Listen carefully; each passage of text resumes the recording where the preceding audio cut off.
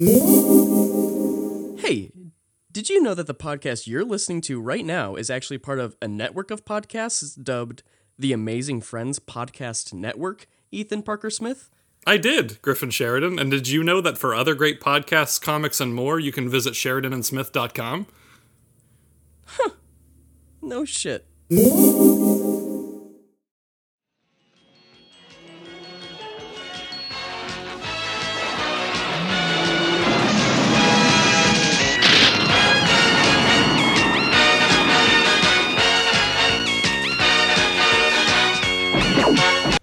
Stag.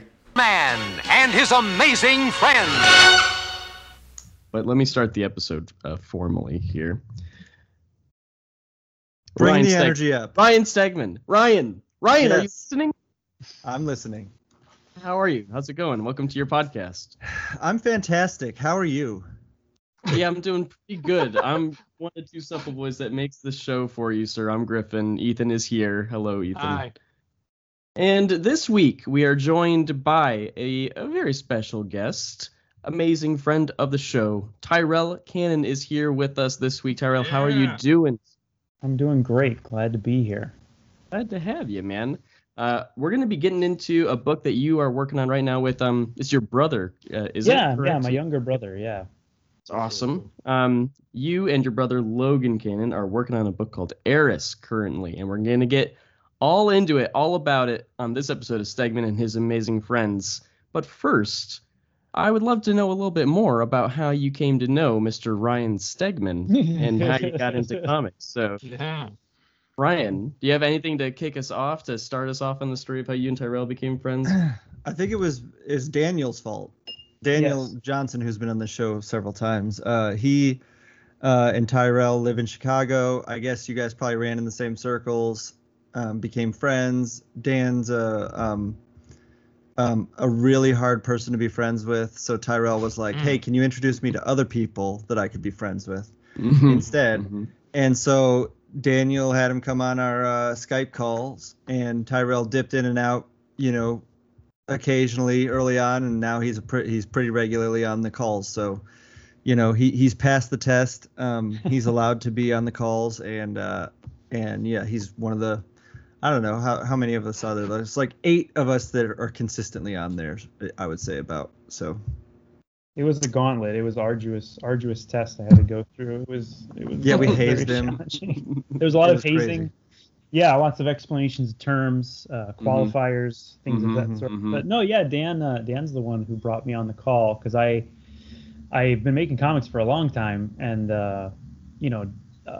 but I wasn't doing it for my job until maybe 2 years ago, and so then I was able to maybe be a little more it's like I would get home and start drawing from my day job, and I'd be like, oh, I'll jump on Skype, but by then they were all gone, and so I never really got on the call until I was kind of doing this in the daytime. Right. But it's been great. It's like you're working by yourself all the time. It's nice to have some other people in your ears, even if it is Ryan. So Thank you. That's so sweet. Absolutely. And of course, we've heard about the Skype group, the Skype calls many times in the past. We've had other Skype call group members on the show before, of course, Riley Rossmo, D-Dubs, as we're talking about here, Kenny Porter, of course. These are all names that you guys should be familiar with. And Tyrell, it's awesome to add you to the collection of Skype call members that have been on the show.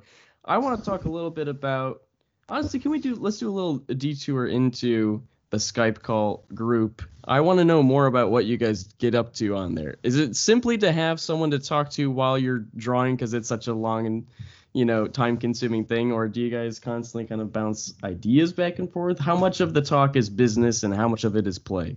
Is it just for organizing Mario Kart games? Yeah. Mm-hmm. I would say it's mostly bullshit, but we do, like we all share what we're working on. Oh, I can't get this right. Does this look okay? Stuff like that. So, and then you'll take a photo of what you're working on and put it in the chat, and, everybody will chime in, or, if anybody has any questions about the business or, advice, stuff like that, we all seem to talk about that, but mostly it's just like dick jokes and Okay. like mindlessly chatting while drawing. You know, like what is Ryan Lee calls it video game talk, where you're just like kind of saying stuff occasionally, and you just hope that somebody's in there to who's gonna hold up the conversation and you can just chime in every once in a while. Sometimes it is just dead air though. Oh yeah. Just the vague sound of pencils scratching away. Yeah. Yep. Yeah, well, and that'll be broken up by a few different things. You know, someone will be holding their breath and go. The other common one is a pencil being sharpened, an electric sharpener, or a eraser, you know, going across the page. Comforting sounds though, really. Yeah, well, it's like ASMR. Yeah. Dan will just come on and make the most outrageous racket you've ever heard in your life. And I never know what he's doing, but he's just like searching for stuff and just slamming stuff around. If you've ever been in his studio, you would. I mean, it's for him to find anything in there. I don't understand how it happened. Is it messier than Ryan's little setup that he's got going there? I've never been in his place, but it looks messy. Mine's I've got all these books all over the place, but it's actually not that messy right now. It's pretty messy. I'm lying. Yeah, it's very messy right now. But I've been keeping it cleaner, and now that I'm looking around, I'm like, oh shit, I let it get out of hand again. So I need to fix that. Is D-Dubs ever just shredding on these Skype calls? Yes. Unfortunately, yes. Yeah. Unfortunately. No, I'll be noodling. You know, yeah, doing those. But it's not plugged in, so it's just like that tinny. Quiet. Got you. All right. I enjoy the calls though for the moral support. You know, when you're having a bad day drawing and you just think something sucks, sometimes you just need another person to look at it to be like, no, it doesn't suck, or like, yeah, it does suck. Start over, and then you kind of know. And you don't have to just live in your head with it for 12 hours or whatever. You can just be like, okay, yes, this hand is fucking whack. I need to, redo it. Would you say it's a good thing for aspiring artists to maybe find a group that they can kind of get together in a way like that, so then they can have that sort of second voice, that second set of eyes on their stuff while they're doing it? Is that could that be crucial, or is it all just supplementary? I think it's crucial. Even before this, I mean, I've been lucky in Chicago. We have a great group of creators of all different kinds, making all different kinds of work, and every kind of subsect has their own little meetups and stuff. And, I think that you're not really gonna, in my opinion, you're not going to improve if you don't have that, because it's really easy when you're just kind of doing your own thing to get sort of so much in your own head that the things that aren't working aren't even the things that you're noticing anymore. And also that camaraderie. So like when you're stuck, you feel, like in Chicago here, we had a crit club for a while I used to go to. They still operate. There's drink and draws. Well, there was drink and draws. I'm hoping they start coming back now. But yeah, or like even just, me and Dan and our friend Landis Blair, we'll get together and just jam sometimes, and just being able to feed off someone else's energy for a while, or just vent about crap that your normie friends don't want to hear about, like, sure. Like, oh man, it's just so hard to draw these trapezius muscles and it's really pissing me off. My wife doesn't want to hear about that. So. Ryan Stegman does, though, so you feel free to tell him about all the muscles because he's an expert on muscles. He is an expert. Yeah, my traps are crazy. So. Is it true that you reference yourself in all of your muscular character art?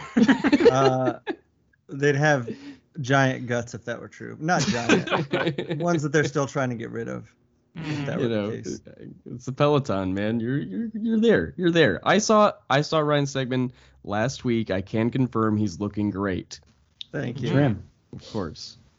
But comic books are pretty good, but they're pretty cool. Wouldn't you guys agree? So Tyrell, you were just saying that comics have just recently become, or I should say relatively recently become your full-time thing.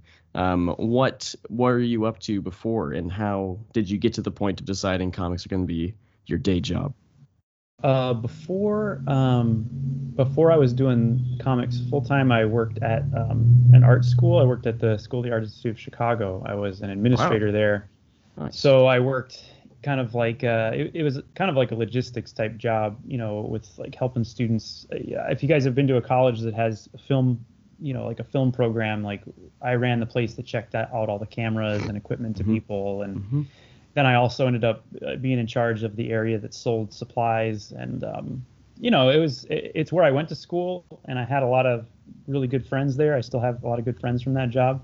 But it was never like my goal to work there. But it was just so comfortable, and I think I was just kind of afraid to make comics my thing, because it's tough, and so I was there for almost 15 years, and before that I had a short stint where I lived in Los Angeles, and I did work on film stuff, and in another life did some of that stuff, and ended up back in Chicago doing that. And then eventually it just was like all I could think about was how I didn't want to be doing that. I wanted to be drawing. And every day it's like I would come home from work, and my wife, I'd be talking to her, and I'd be like, yeah, I just wish I could draw comics all the time. I just want to draw comics, and like I just if I could just have more time, and if I could just. And she really encouraged me to take that plunge, because a couple years prior to that, I had encouraged her to quit her job. She's a jewelry maker, a jewelry designer. And so she had taken that plunge, and then encouraged me to do the same. And so, now we're both doing it and stressed out, and stressed out, living your dreams. Working constantly, and living our dream. Well, that's awesome, man. And of course, very appropriate for our catchphrase that we'll have at the end of the show here for Mr. Ryan's segment, quit your jobs, chase your dreams. Tyrell, you're a living example of it, and doing pretty good, might I add, because Eris is awesome, sir. Ethan and I both got to read the first 2 issues courtesy of you guys this afternoon, and boy, oh boy, were they fantastic. So I want to hear about one, like, you guys have been doing this through Kickstarter, correct? Yeah, so of course that's becoming an option for comics creators that rapidly becoming more and more popular. So how has the Kickstarter platform been for you and Logan, and how has that sort of helped you guys reach all your goals and stuff? It's been good. I've already done 5 Kickstarters on my own. I say on my own. I had some collaborators on them, and then if you count the ones I didn't run under my name, like I just did Beef Bros with Aubrey Sitterson, he did the grunt work, not the grunt work. He did the lion's share of that work. He did so much work on that, so I don't claim that one, but that one was successful, and the other ones were all successful too. I did 3 anthologies of science fiction romance comics called Speculative Relationships with my buddy Scott Kroll, which actually was the first place Daniel Warren Johnson has work in print. Oh man! Some of them still available on my website. Just saying. But yeah, Dan was in those, and a bunch of other great creators like Ben Passmore, Ezra Clayton Daniels, Grim Wilkins. They were a blast to put together. We put out 3 of those, and then me and Landis Blair did a print portfolio together on Kickstarter, which was really fun too, packed with awesome artists. And then I did Eris #1 last year, and then Eris #2 this year. And then I also did a book called Astrobiology with Seth Jacob on Kickstarter, and Beef Bros with Aubrey Sitterson on Kickstarter. And so far, I've had pretty much only successes, nice, which is a great feeling. And so it's been a good platform for me in a lot of ways. I think that it exposes you to a sort of a different market than just selling in shops does. There's a lot of pros and cons to it, a lot of work that goes into it. It's not like an easy thing. But after I did like a couple, I started getting the hang of how I like to do them, and ways that work for me and for the scale of the books that I do. So I like it. I think it's a great platform. I mean, I'm nervous about how what it's going to look like in the future. It could get better. It could get worse. There's a lot of like huge creators that get on Kickstarter now, which is cool. And in theory, it brings more people to the platform. So, in theory, it could be, a great thing. And, there's all these conversations right now floating around about like, it made more money than the direct market and yada, yada, yada. I mean, those are way bigger conversations than we should get into here. But I think at the crux of it is that it's like a sustainable and, relevant way to release a book now, which is pretty cool. My first campaign was like 2014, 2015, and it was much different back then. It's changed a lot, but I think for the better, more spam as far as like when you launch a campaign, you get about 100 emails that are spam. But beyond that, there's a lot that's gotten easier. The platform's gotten easier to use, more options. So yeah, it's been good. I hope that answers the question. Yeah. Do you take the books to any stores in Chicago and let them sell them there at all? Yeah. So actually, that reminds me, I got to get over to Challengers. Challengers sells my stuff. I sell my stuff at Chicago Comics and Quimby's, or at least I was. I haven't brought the 2 newest books there yet, but I know all those stores from when I've been self-publishing for like 10 or 12 years, my own stuff. And so I've been selling stuff at those shops for a while. And then on my Kickstarter levels, I usually have a retail level where they get like 5 copies of the book. And that's never like, I never get like 100 stores, but if I can get 5 to 15 stores, that's that's cool. Good. Yeah. Do you have, is there like something, because a lot of it, of course, is being published digitally. Do you have like a preference, or are you like totally cool with just straight digital publishing, or is there a little part of you that's like, damn, the physical copy's like the way to go? Yeah, well, I don't have a problem with digital. It just kind of depends on the book and how you design it. I think that what I try to do with like Eris, for example, is I make it to be printed, but I consider the fact that I'm going to have digital backers, and so I try to account for that in the way I use it. Whereas if I was doing something that was straight digital, it probably wouldn't look the same, because I would want to take advantage of that format and the way you scroll through or tap through. Whereas with a comic on paper, you have the advantages of like, controlling kind of how you flip through it. So a big thing for me when I'm looking at books is going back and forth and looking at old pages and new pages and connecting the dots between panel arrangements and those kind of things and story elements. And that's a little more challenging on, on digital readers. So, I'm all for it in the sense that if somebody wants to read it digital, like I know a lot of people are trying to not have a bunch of books in their house. Yeah, I'll make my stuff available there. I do prefer comics on paper, though. That's like, of course, the big thing for me. I think a lot about how it feels and what the weight of it is and how you have, like, once you have that book, you have to deal with it now. And so it just like automatically becomes more important to you than a file on your computer. Sure. Oh, yeah, for sure. Absolutely.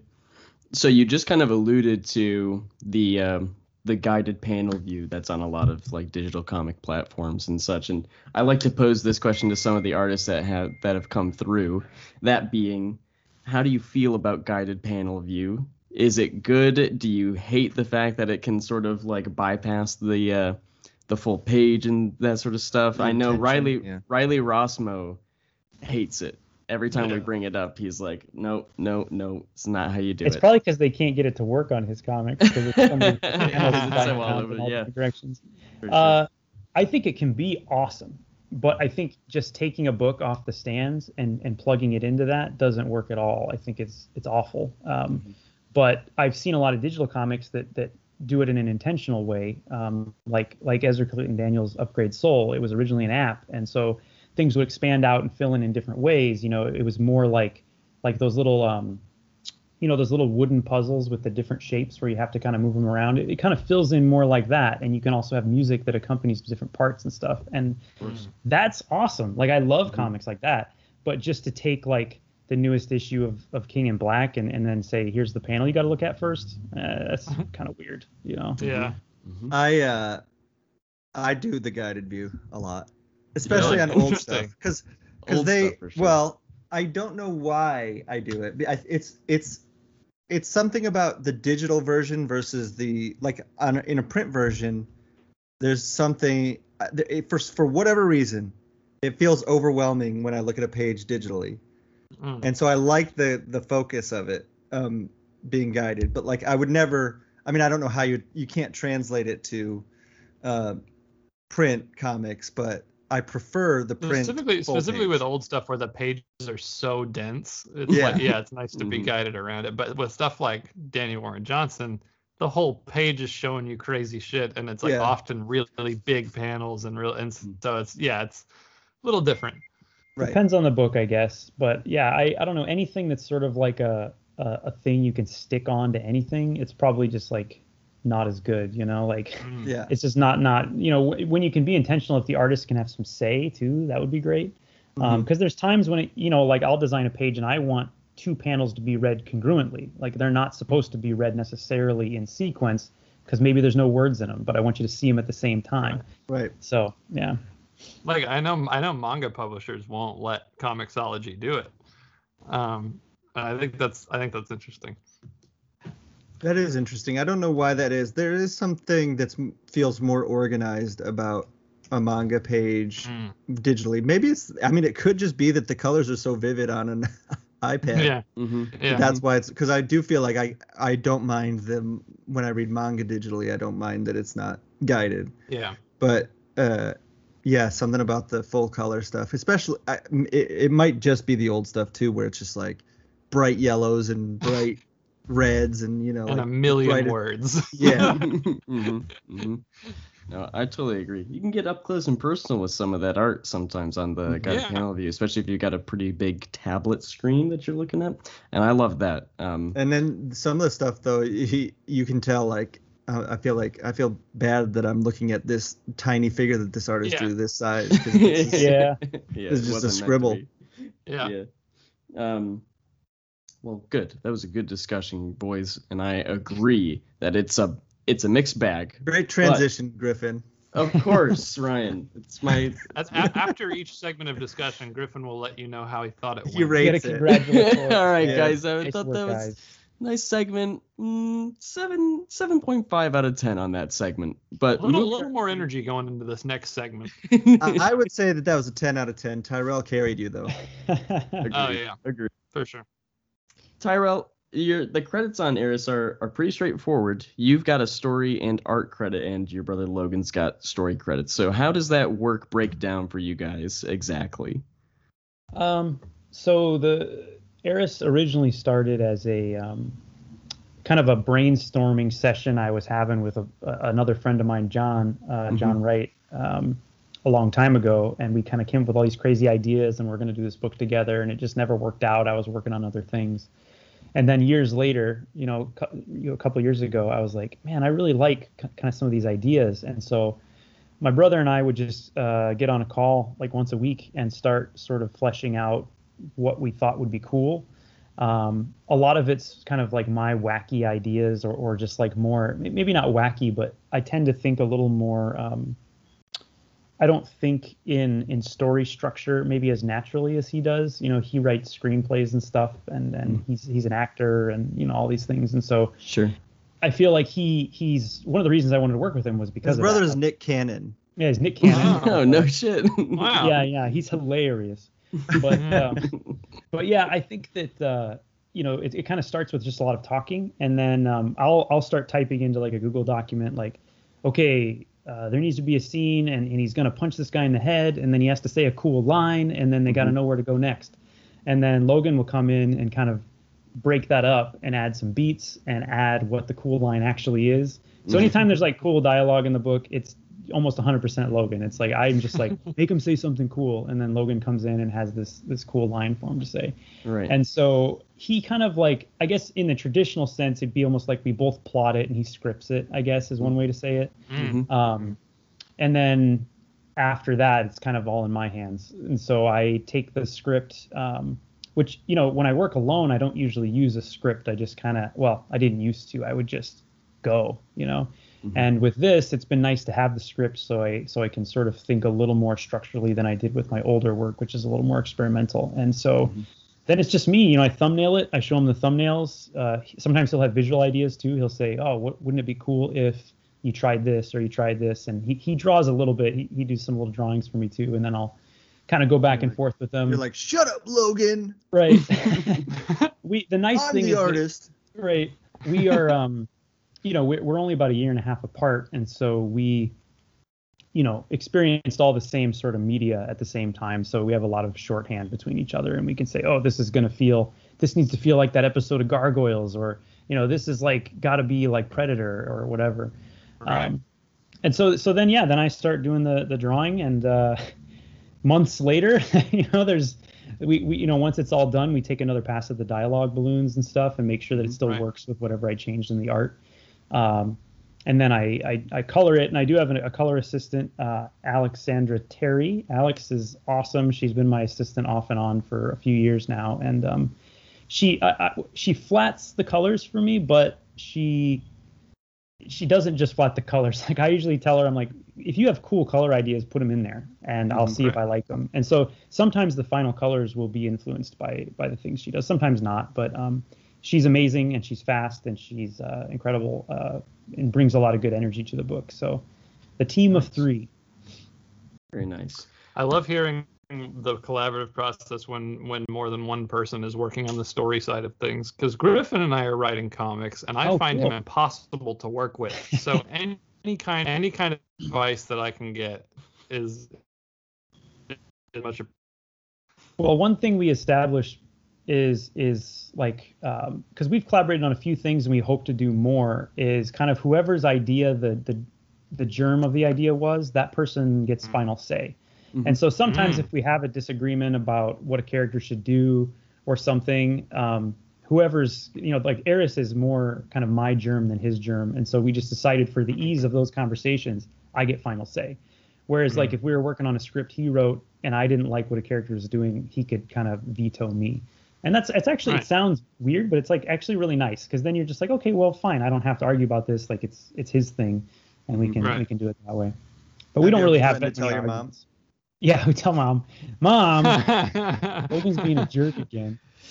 See, Ethan and I do have a similar thing there, where if we disagree about something, we will typically both draw broadswords and then battle to the death. And whoever gets the closest to killing the other is the one who gets final say, usually. Yeah, that's a whole nother method, like if that works for you. I'd say we so. disagree a lot, so it's brutal. And he lives on the other side of the planet too, so it's like a long Needless to say, our comic is taking forever. Welcome to comics. Yeah, amen. Well, before we talk about Eris anymore, we should probably let the folks know what it's all about. So Tyrell, did you want to give us a little bit of a synopsis with whatever amount of spoilers you want to throw at the audience? What is Eris, and why should they be reading it? Well, on the most basic level, it's just a story about structures of power and how people can carry themselves within that structure. And so it follows the story of this team of super soldiers that work for this mysterious group that rules the entire planet and maybe some of the planets around it. So it's a far-off future science fiction story. There's this kind of overwhelming cabal of power that has sort of slowly over time taken over all of Earth's nations and all of Earth's politics. And this is sort of their SEAL team that goes on missions for them. One of the things they do to control people is kind of they dose them with this drug called Root. So all the population gets a little bit of it, and it kind of makes them collectively calm and docile to some degree, but the drug can also be used to make these super soldiers when it's taken in bigger doses. So the story is these guys are on their way to find the source of this drug so that they can secure it for this evil, I say evil, I guess, the evil people that they work for. It's supposed to be off in space where this rogue agent is. And so the elevator pitch is that it's Heart of Darkness or Apocalypse Now in space. Basically, you have a guy on a mission to get a rogue agent working for some sort of government. I thought you said something that it had something to do with My Little Ponies also. Yeah, it's a Brony fan film. Wow. But the other elevator pitch is that it's kind of just extreme violence in full, bright, vibrant colors. A big part of this movie was to kind of, it's a formal experiment for me in a lot of ways to see what can be done with action on the page and what you can do with characters without only having them say things, but showing how they move and how they see time and having a peek inside their brains a little bit. And so as the story goes on, Jubal, who's the youngest member of the team, is sort of starting to question working with these guys because they're awful. They're one of the friends I sent this to read, who actually didn't like it very much. He said that, well, these guys are just the biggest assholes in the galaxy. I'm like, yes, exactly. They are the biggest assholes in the galaxy.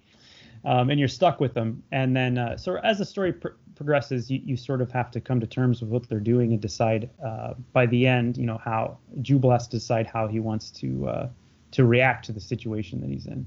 And you start to see the germs of that in issue 2 a little bit. As far as the action stuff that you're doing goes, I just would like to point out that, and I said this on Instagram, but I've been stealing from Tyrell. The motion blur that Tyrell does, I've been toying with it because it always looks cool. So very good. Yeah. There was like a that Spider-Man Chameleon Conspiracy or whatever that book was called. I did cover for, and everybody was like, "I love that blur," and I had to admit it. I was like, "Okay, I can't take all the credit for this. I just stole this from how Tyrell does it." Well, I was very flattered, and I feel like that's the other nice thing about having groups of creators is you can sort of learn from each other and steal from each other, and now I'm constantly stealing from these guys, and it's well, when I can. I will admit the other day I was doing a commission, and I was trying to give it that up-looking Stegman shot, kind of below the characters, and I couldn't do it, so I just scrapped it, started over. I never realized your art has that element that I find in D-Dub's work a lot. That it looks like it's moving. Like, and I think like that's such an important. Like, I love that so much. Yeah, I'm glad you noticed that because it's something I've been working on for a long time, and it's really fun. It's like I don't know, comics and drawing is sort of just like magic, when you come down to it, it's like you're showing motion and you're showing space and you're showing all these things on like a two-dimensional plane with just like lines on paper. And so when you can do stuff like make it look like someone's arm is moving at like, sonic speeds, that's really like, that's the goal, man. And that's like the high I get when I'm working on something, is when I figure something out that just like, you're like, that works, that totally works. And then pushing it. Yeah, for sure. I gotta say, of course, your pencils are incredible. The colors are incredible. I also love the lettering as well. Are you doing the lettering? Yeah. So I letter it too. Thank you. The first issue, I actually hand lettered the whole thing.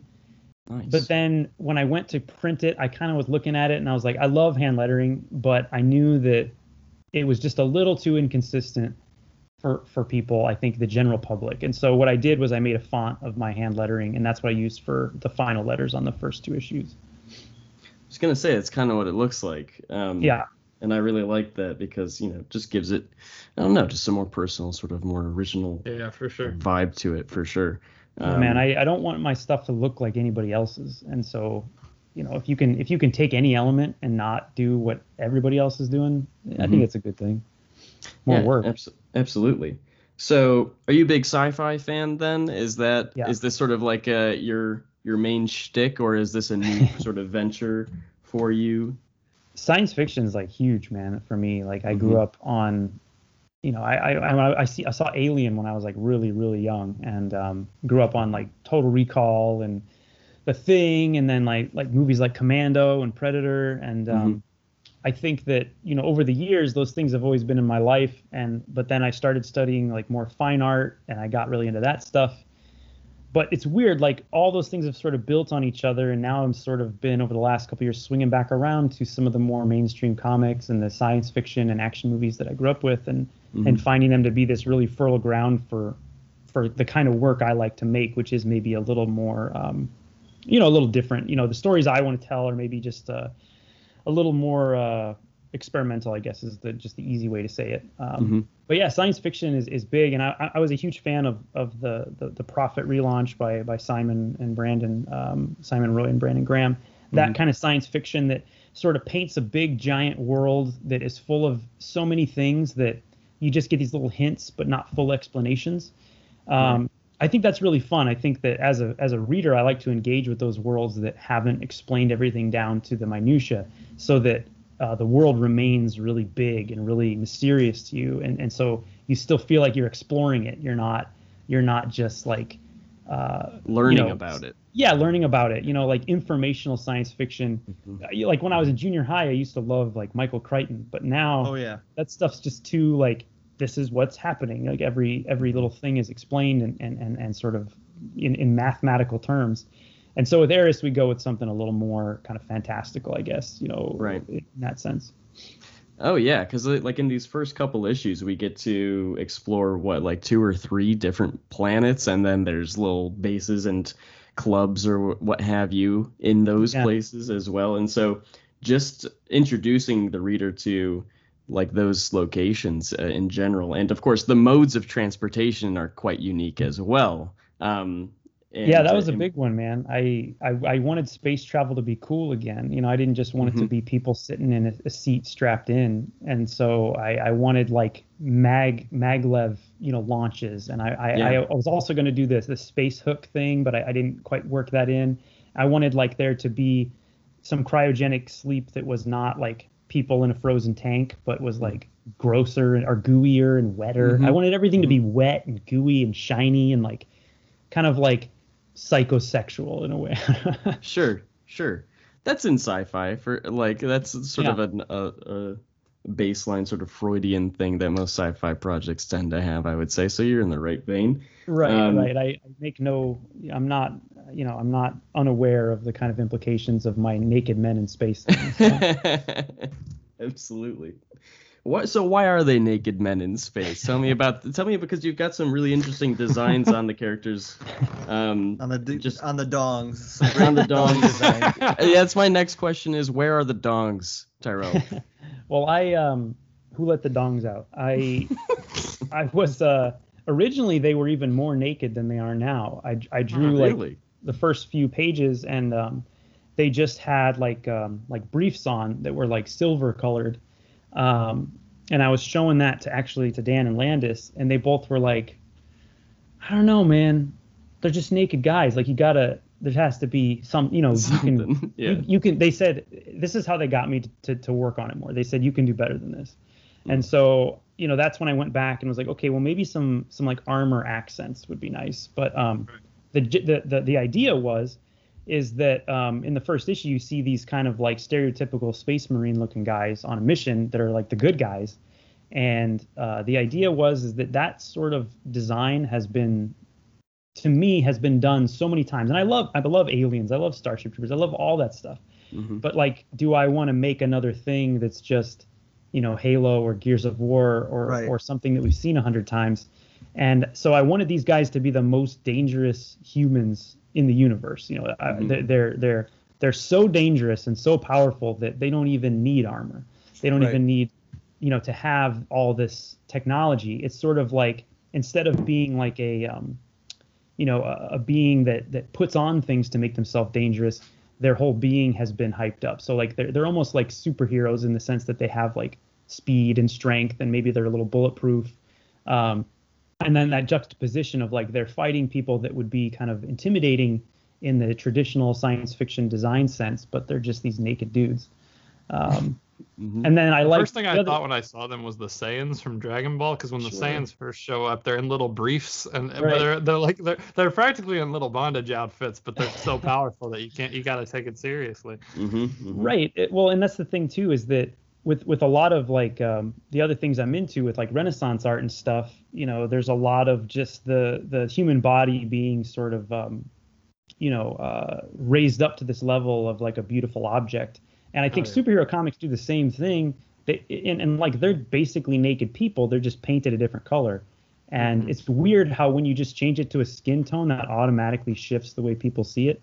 And I was really intrigued by how that would be read. And a lot of the book is about sort of there's things I'm talking about with my brother and things that I'm working on when I'm thinking about the story that have to do with ideas of toxic masculinity and what is it to be tough and strong and powerful and so I thought, okay, if these guys look like bodybuilders or athletes, MMA fighters, I don't know. To me, that seems like it hits a different note with like the bigger consciousness right now than like a guy who has a cape on. And then not that there's anything wrong with that, but just with the kind of things I was going into, that's what I wanted to show.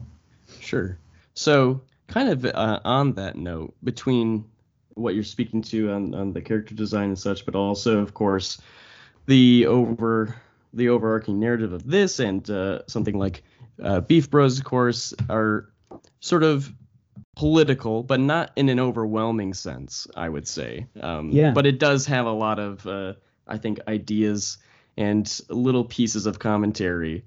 So how intentional is that? And is that something that's like important to you in these projects, or is it just sort of happen naturally? Yeah, I mean, those things are important to me. And it's funny because Aubrey, when he got in touch with me, had seen Eris, and he was able to see that, okay, you're talking about systems of power and how people use them too in a much different way than what we had in mind for Beef Bros. But, you know, it's like, I'm interested in making work that talks about the human condition on some level. And so that's, it's going to be political on some level. I think it loses a lot of its power when you have Pitt kill Bill Clinton or something. You know, I don't think that to me says as much. Nothing against Pitt. I love Pitt.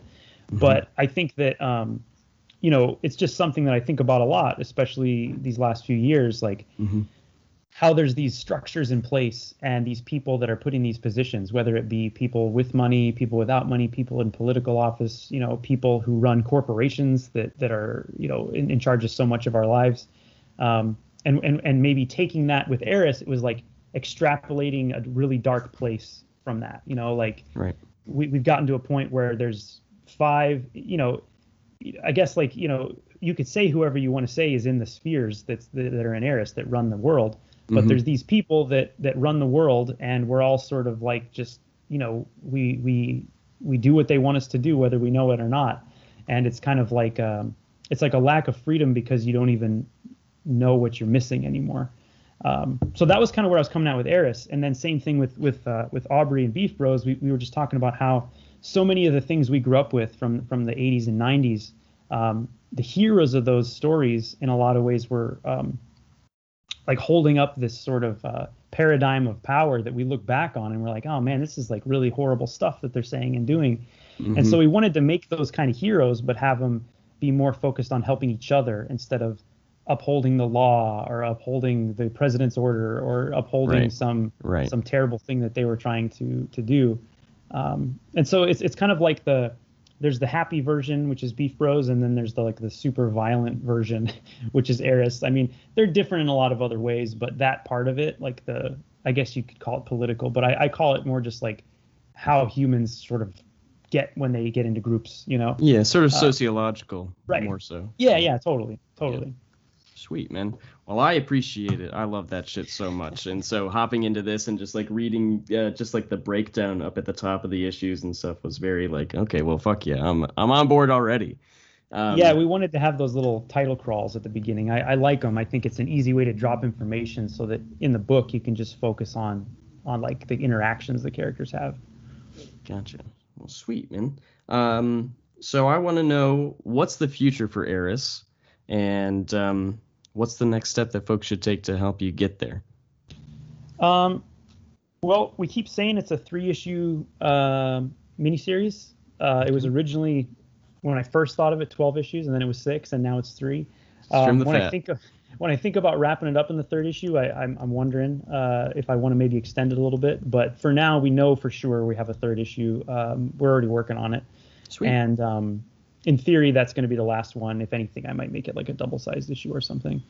Nice. And so, yeah, I wanted it to be a short little series that's kind of intense and fast and weird and hits people in a way that maybe is different from the way other types of comics hit them. And so I think people should check it out. If nothing else, I think that they might enjoy, you know, the formal aspects, but I think that there's a lot of, you know, if you're sitting around and you're thinking about all these things too, like I think a lot of us are, and you're also into like space, then I think you would dig this, you know. We have the Kickstarter running now. I think we've got like 20 something days left to go. We're pretty close to our goal already. And so I think you can back with confidence you'll get it. I've delivered every campaign I've ever done, so I don't think anyone should worry about that. The book's finished. You guys have read it. So it's just a matter of sending it to the printer. There's only one more thing I got to draw, and that's on the last page. I like those a taste of things to come kind of images. So I got to do that still. But yeah, they can go check out the Kickstarter. I got issue 1 and 2 on there. You can get it digitally. You can get it on paper. I do have a first printing level. I had a commission level, but it's sold out. I do have a lot of original art left. So yeah, and I know for sure that, you know, when it ends, a lot of those things are going to be even less available. Like the art is priced for the campaign. It's not. I want the prices to be higher. So after the campaign, they will be. But yeah, they should go check out the campaign. And you know, by this point, you'll be 2/3 of the way through the comic once you get the second issue. So yeah, you don't have to trade wait. Also, there's not a trade. So there's just the third issue coming out. So yeah, absolutely. It was named a project we love by Kickstarter, which yes, is great. It was. Yes. So Very they're, nice. they're behind Cool. it. Everybody should be behind it. That stuff helps, and yeah, honestly, like I just want people to, if they have checked out the first issue, tell other folks about it, and if you haven't, comics on paper are great, sci-fi is great, action's great. It's the best. The second issue is the best thing I've ever drawn. I've never reached. This is a new level for me, and I don't toot my own horn much, but I think it's pretty good, and I think That's people really should check it exciting. out. Yeah. I'm going to do something on this right now. Like people that I know listen to the podcast. I'm going to say right now, I need Liam P. Huberty to go back the campaign. Let's see. John Iker, definitely. You need to back the campaign. Nigel, we know you're listening. Nigel. Mm-hmm. Tyler. What's Tyler's last name? Tyler Jennis. Tyler Jennis. Yep. You guys all need to go back this right now. Abigail Mendoza. Yep. Good stuff, guys. So there's five. If they don't do it, let me know and I'll make sure they never listen to this podcast again. Oh boy. Yeah, Oh, we can boy. do that. We can block people. Yeah. Yeah, from the subscription feed. Hey, Absolutely. if you come and back us from listening to this show, tell me in the backer survey, and I'll throw in something extra for you. Oh, tell him all tell him right. Stegman sent you. Yeah. Also, let it be known, guys, that you won't be able to listen to the podcast if you don't back it, but you can certainly still donate to the Patreon folks that Ryan just You won't be listed. blocked from that. Yeah, no, we will still you'll still be welcome over there, and yeah. we'll be happy to have you on the Skype calls too. So, no worries there. You guys have a Patreon? We have a Patreon. Why so am I glad not you getting a asked. cut of I'm this? so glad you Because asked, it's Ryan. so small, Ryan. You can go to patreon.com/Sheridan and Smith to support your local supple boys who make these shows and are trying to make their dreams of making comics happen. And we love That's right. talking to you guys about it, so go join. And go back Eris on Kickstarter. Everyone, it is fantastic. And your eyeballs will thank you.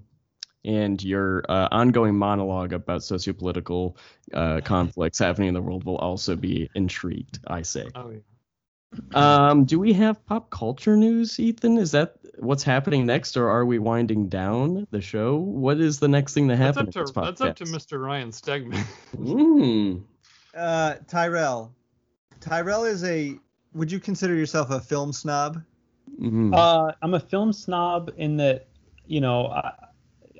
my favorite thing to do is watch B horror movies, but I scoff at mainstream film a lot. Oh, yes. perfect. Okay, Ethan, give me your most mainstream pop culture. It's time for pop culture news. These guys, listen, Tyrell. These two, I explain this on every episode. They love Star Wars.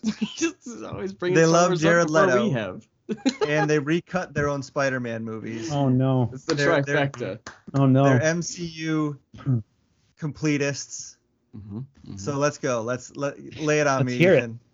Pop culture news. Pop culture. Well, now I just feel embarrassed. Yeah, never mind. You I'm didn't not tee sorry. me up like I would hope to be. Ethan, these guys have great taste in film. Yes. They Go love on. Films such as Citizen Kane. If you've seen that. They're big John Ford fans. Stagecoach. I love watching Stagecoach every week. Actually, Griffin went to film school to learn how to make MCU movies, learn how to recut Spider-Man movies. Yep.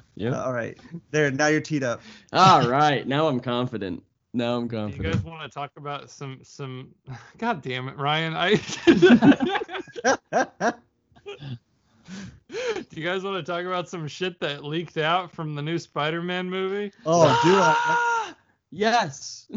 Okay, Ryan, I don't know if you've seen any of this, haven't. but there are some toy images leaking out from the new Spider-Man movie, and obviously Griffin and I are chomping at the bit for any information about this fucking movie because we know that Toby and Andrew are in it. We know they are, and Now, we just listen, need to be confirmed. this is the world we live in now, folks. So before we've seen any formal promotional materials for this movie, no trailer, no poster, we're seeing the toys first, baby. We gotta look at some Lego sets and some Funko Pops and go, that kind of looks like something I recognize. But basically this like Hot Toys thing came out that is just all over the fucking internet now, and there are Funko Pops that match it, so it's definitely a real thing in the movie. Spidey's got a suit. Spoilers, by the way, potentially. This is a leak, so anybody that's worried about knowing something going into this movie, I'm probably gonna get a call from Kevin Feige. Yeah. It's Tom Holland in a new suit, and the suit is clearly like a magic suit. Like it's got all these runes and shit all over it, and it's black and gold. And over his chest is like a Doctor Strangey incantation-y thing, and he's got like different web shooters that are shooting like magic webs and shit. So he's clearly. I don't know. It's clearly a new thing, and it's I think it's pretty clearly something for him to wear to different dimensions, maybe. And the images of the toy as well show him with these different backgrounds, and people have pointed out that the backgrounds are reminiscent of scenes from the Tobey Maguire movies and the Andrew Garfield movies. And people have been zooming up on these little blurry shapes in people the like you. Yes, people like us, freaks, degenerates. So it's just a live action Into the Spider-Verse? Is that? That's the idea. That way. That's what we Seems think. that way.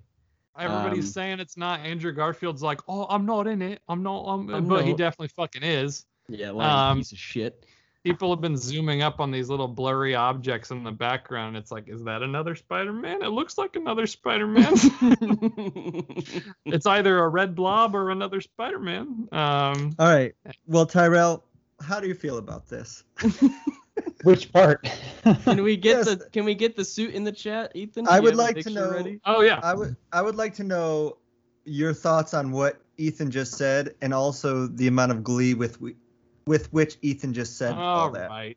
I didn't know this was a Shame Ethan episode. I'm jealous because I feel that I have lost some of my excitement about film, especially comics film. I mean, I go see them and they're fine and everything, but if this was happening, like when I was growing up, we had Red Brown Captain America and Dolph Lundgren Punisher, and like that's it. Good.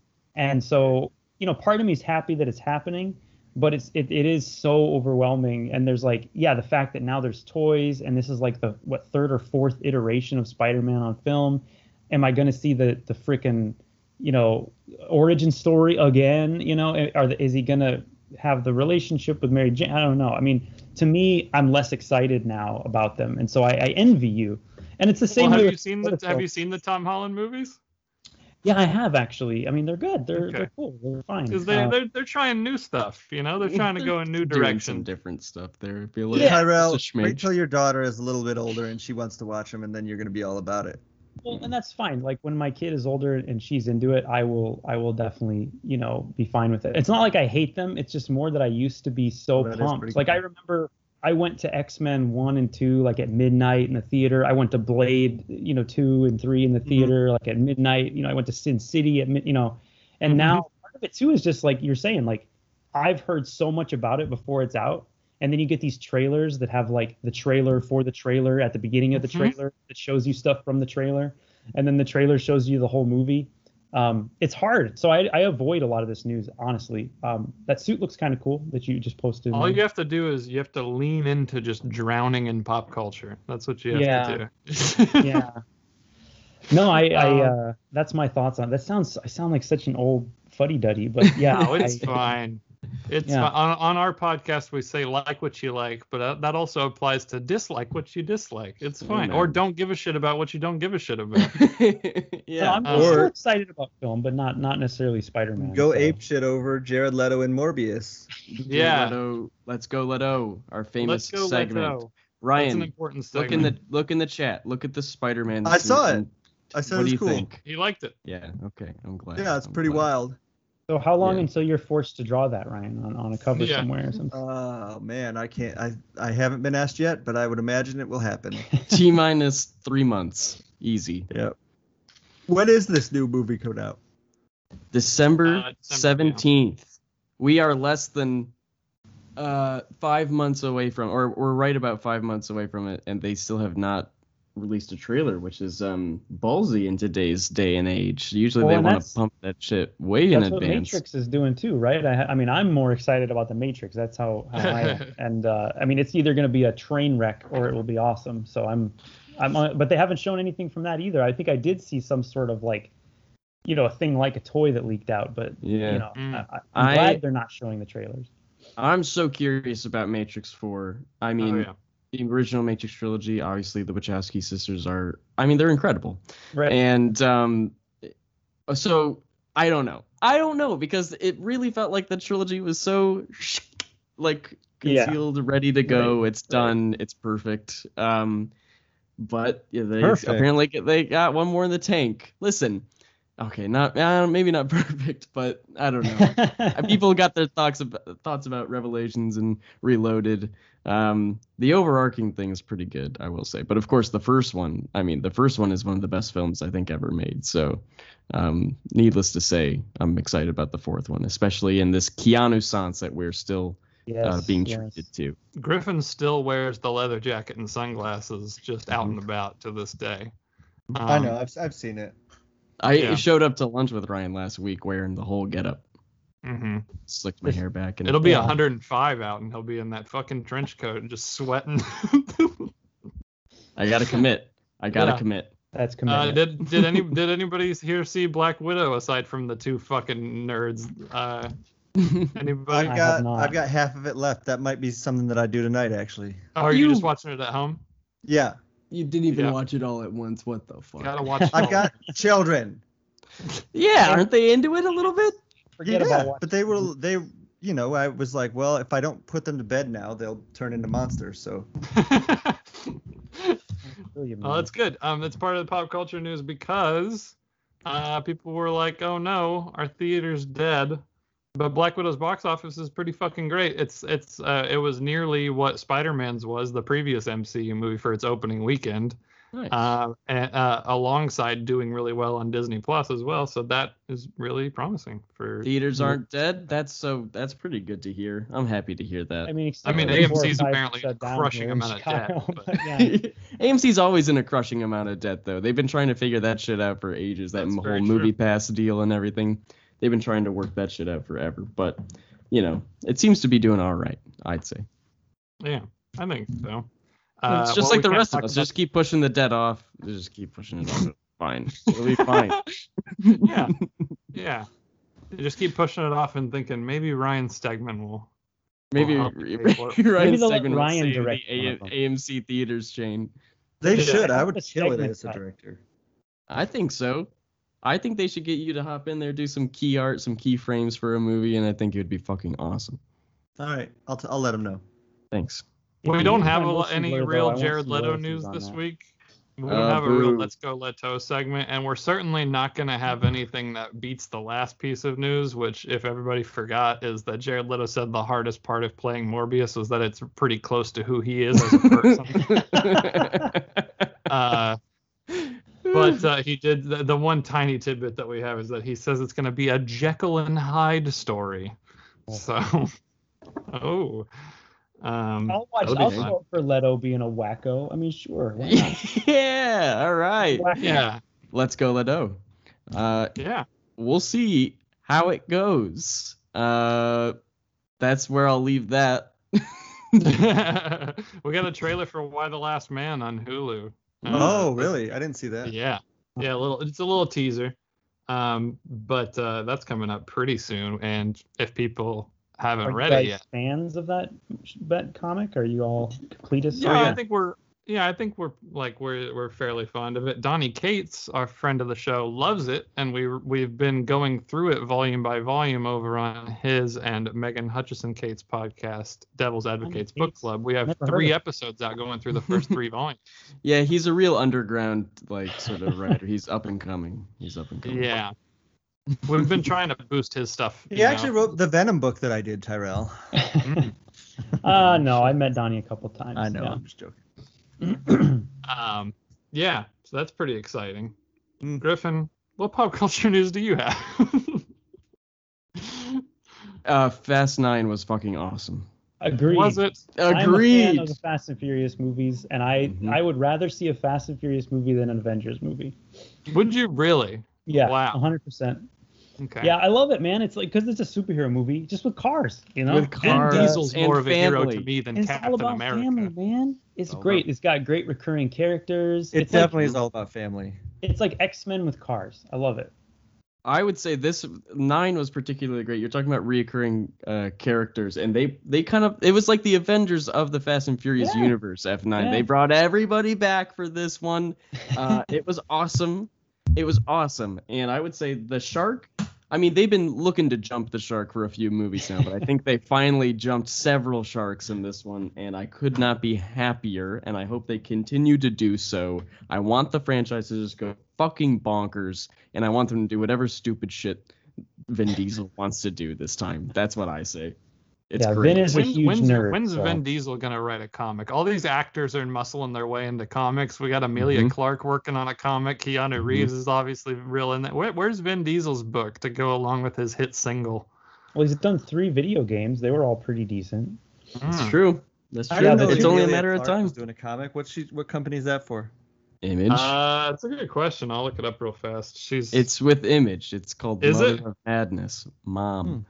Mother It's of coming out Madness? like next week or something. It's like 3-issue miniseries.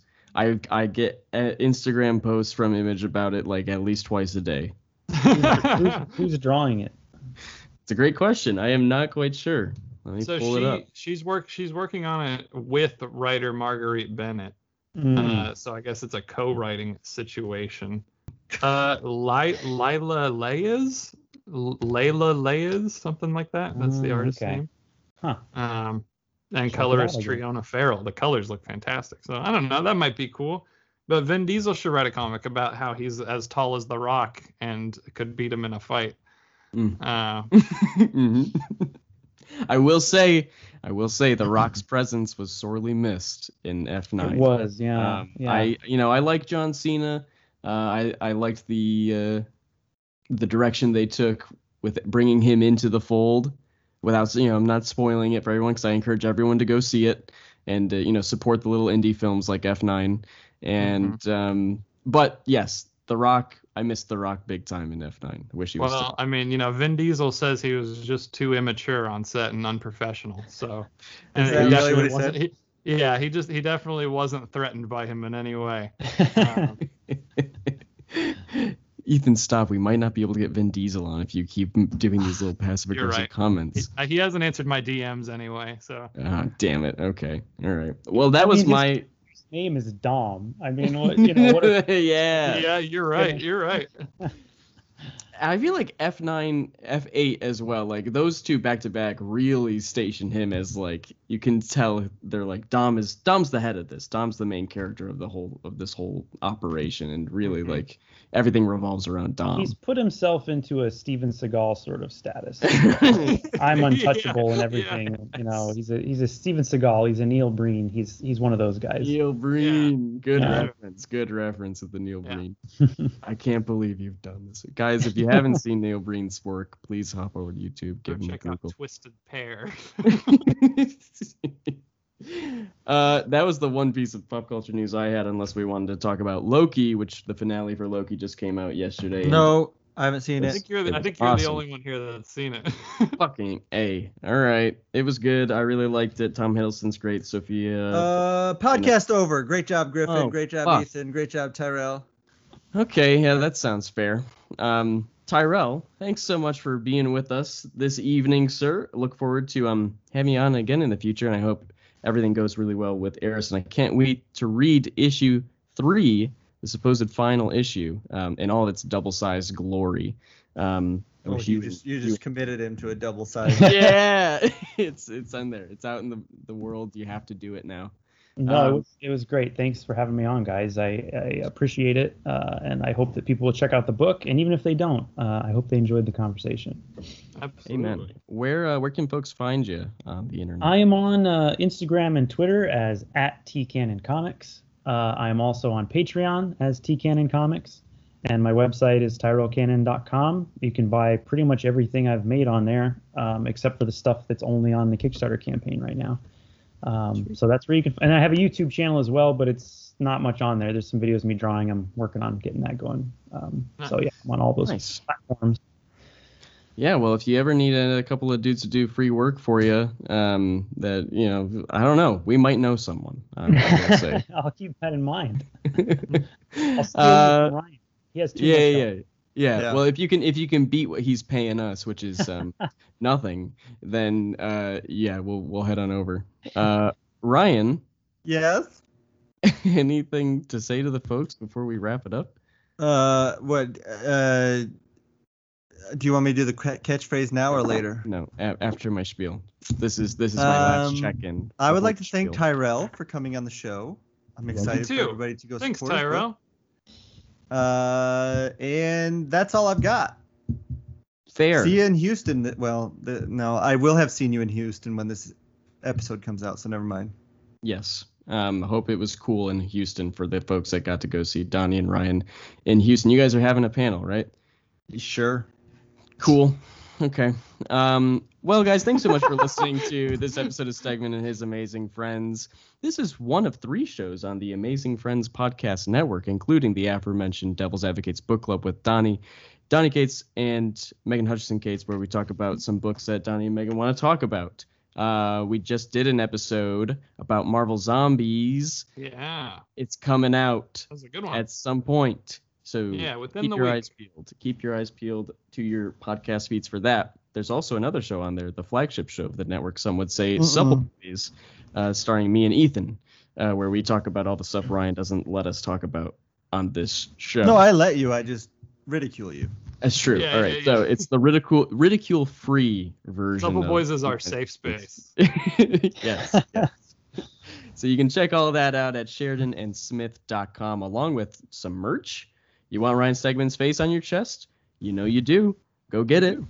Patreon.com/SheridanSmith. Get in there. We are going to have our supple hangout for the month in the next couple weeks here, and we'd love to have you on there. We can chat comics, and I'm sure we'll be chatting about Loki and whatnot. So we'd love to have you guys there. Follow us on Twitter at Stegman Show. Ryan's at Ryan Stegman. I'm at Griff Sheridan. Ethan is at Tales to Astonish.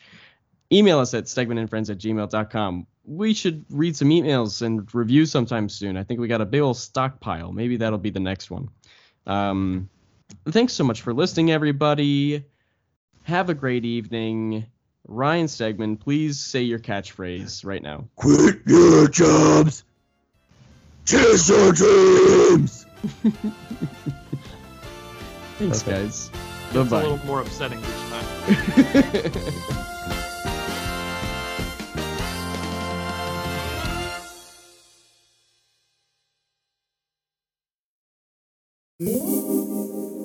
Hey, did you know that the podcast you're listening to right now is actually part of a network of podcasts dubbed the Amazing Friends Podcast Network, Ethan Parker Smith? I did, Griffin Sheridan. And did you know that for other great podcasts, comics, and more, you can visit SheridanandSmith.com? Huh. No shit.